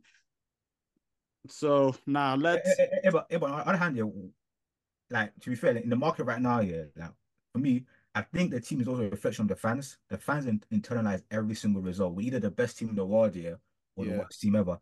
And I think that also reflects in the stadium. Arsenal fans don't like to admit this. They're like, oh, the team has performed for us here, for us to, G them up. I'm thinking, if you make the decision to go to the stadium, you cannot watch the game like you would at home. No matter how bleak the game Yeah, is, I yeah, agree. you have to be genuine up. Like you have to be, yes, we can do this because the stadium is for sitting at home. You can cower behind the couch, be a pussy, but if you're in the stadium, you make the decision to go to the stadium. You have to be on it from minute one to the bloody end. And I also find you don't like to admit that they're also a reflection of the team. From both of you are mentally weak and absolute pussy, son. Also, thirdly, when would these cool leaders are made about when would these guys learn from their mistakes in order to be that type of leader then? Because they've been through the pain of missing out on top four. They've been through the pain of bottling their title. When do we ask here, cool, when would they internalize these some people mistakes? never learn, bro. Hard, man. Sorry, I'm not. I know we want to wrap up, but it's really hard. That's why teams buy them, and if look at the history of Premier League winners, yeah. Even think about like that first Chelsea team, like John Terry, like has so much potential. He's lucky. My man was coming up alongside Marcel Desailly, World Cup winners, Marcel Desailly Champions League winner as well, playing alongside. League title winner as well with Milan. and Frank league title Lampard. with Milan, and then he's got Jose Mourinho, who's won Champions League, leagues in Portugal, won trebles. Like So I'm saying, even Man City, the first title, they had Tevez. yeah, Tevez, guys that's been there and done it before. Do you know what I'm saying? Like, you need Even Leicester City had Robert Huth. Robert Hoof, like people who've been there, like, and Been there, obviously done Yeah, that. I'm clocking the trend, fam. Like Hayel was right. I'm clocking the you've trend. got to have those people who, during crunch time, they are a voice that can be like, boys, they can change the picture. I've been here before. It's cool. For the problem with Zinchenko and Jesus is they weren't the voices in their dressing room. Back of They were that. the guys that were being calmed down. Yeah, pretenders, fam. They're Do you pretenders, see fam. when Zinchenko played Man City the first time, the way Kyle Walker treated him like a like little They were brother, pushing him around, pushing him around, bro. patting Embarrassed. his head. It's something like even his conduct, yeah, at the back of the last season, he's saying, "Oh, the team were immature." I'm thinking it was you were immature, fam. Odegaard and Martinelli and Saka, yeah, bailed us out against Southampton, yeah, and you're talking about the team was immature, fam. Was you, fam? Fucking pussy, fam. Was you, fam? Talk I about don't yourself. think Arsenal are far. Honestly, I think it is just like A journey. it's a journey, but I think for me the biggest issue is Arteta does like I think Arteta actually identified what I'm saying really early on, but it was too early in the journey. Like when he brought in Willian and Yeah, David Luiz, he was doing what he needs now. Like then he just needed to change, like he needed to clear things out and he needed to like start again. establish his own blueprint. But he brought Luiz and Willian in and it didn't But really work Luis was a year out. before. William was this. Yeah, and Louise really bought into the project, but I think Willian was probably disengaged and what have you, and wasn't. Also, I've also Saka talks about Luis as well. How David Luiz, yeah, put a hand on his shoulder, then told him. Same with Martinelli as well. Because Luis has been around winners. He knows No, like no, he's been there, man. Also, been what crazy around as well. JT. He's been around Also, about yeah, Mount, Conte. yeah, but this is what I mean about Arsenal fans being pussy, being idiots. They disrespected the fuck out of David Luiz, fam. They didn't care what he was offering off the pitch. All they cared about, he's fucking shit. He's a walking red card. You see what Arsenal fans, fam? You see why I hate these cunts? They don't respect greatness, fam. But do you That's know what what these things? It's the same thing in every workplace. Like think about like in any of your workplaces where you've worked at and you've got a mad deadline that you've got to work toward and you're panicking and you're pressuring. You know that you're panicking and the pressure's on, and if you're amongst bare young people, they're all panicking and pressuring under pressure themselves to be like, oh shit, are we gonna hit the deadline? But then sometimes if you just have that senior person or that manager that's like, it's cool, man, I've pushed back on the client, or just relax. Like, this is your opportunity to do great work. Like, I've got you. I'm gonna be there to guide you. If you need any extra support on it, don't worry, I'm there. It just changes the whole picture and your whole confidence to perform to a higher standard. You know what I'm saying? And now Arsenal, there's just too many youngers who are panicking and fretting and worried. Like, I honestly think like a bigger concern for me if Arsenal want to actually like reach the apex of this project is getting senior leadership. Like I think the whole goal scoring problem, I think it can correct itself, to be honest. Like I think if they make a few yeah. tactical. Would you say like someone like Osimhen would count as senior leadership if someone's going to leave with Napoli the first No, time in 30? no, no, Uh, no, no, no. I He was. think you want a good, like you could have got a Gundogan when he was like imagine that, getting Gundogan off the back of that season. Like that would have been a perfect signing, man. Oh yeah, Doesn't Arsenal even fans push back on that play as every well. week. Oh, but guess what? Arsenal fans push back. They were like, "Why are we getting City's leftovers? Someone looking for a final payday."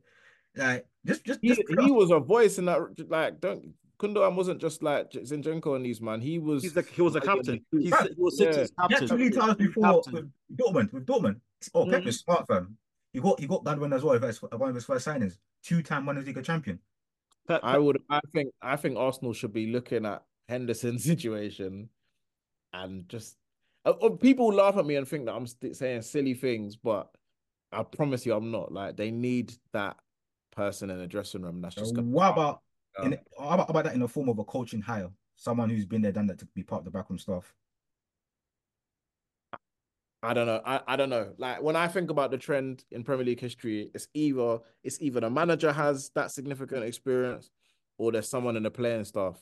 And they don't even necessarily they don't need to be someone that plays every week. They don't need like I think that was the thing with Arsenal fans is they were like, oh, we don't want City's leftovers. We want someone who's in their prime, someone who's going to like. I don't think you need that in those like even you know the player that Man City players talk about all of the time, who's like one of the most significant people in their dressing room, if not the Scott most. Carson. Scott Carson. Yeah, Scott Carson. He regulates the whole environment. And before last season, he was the only player in the City squad that had won the Champions League. But guys, on that note, because we can be here forever, Hayel, love for coming on.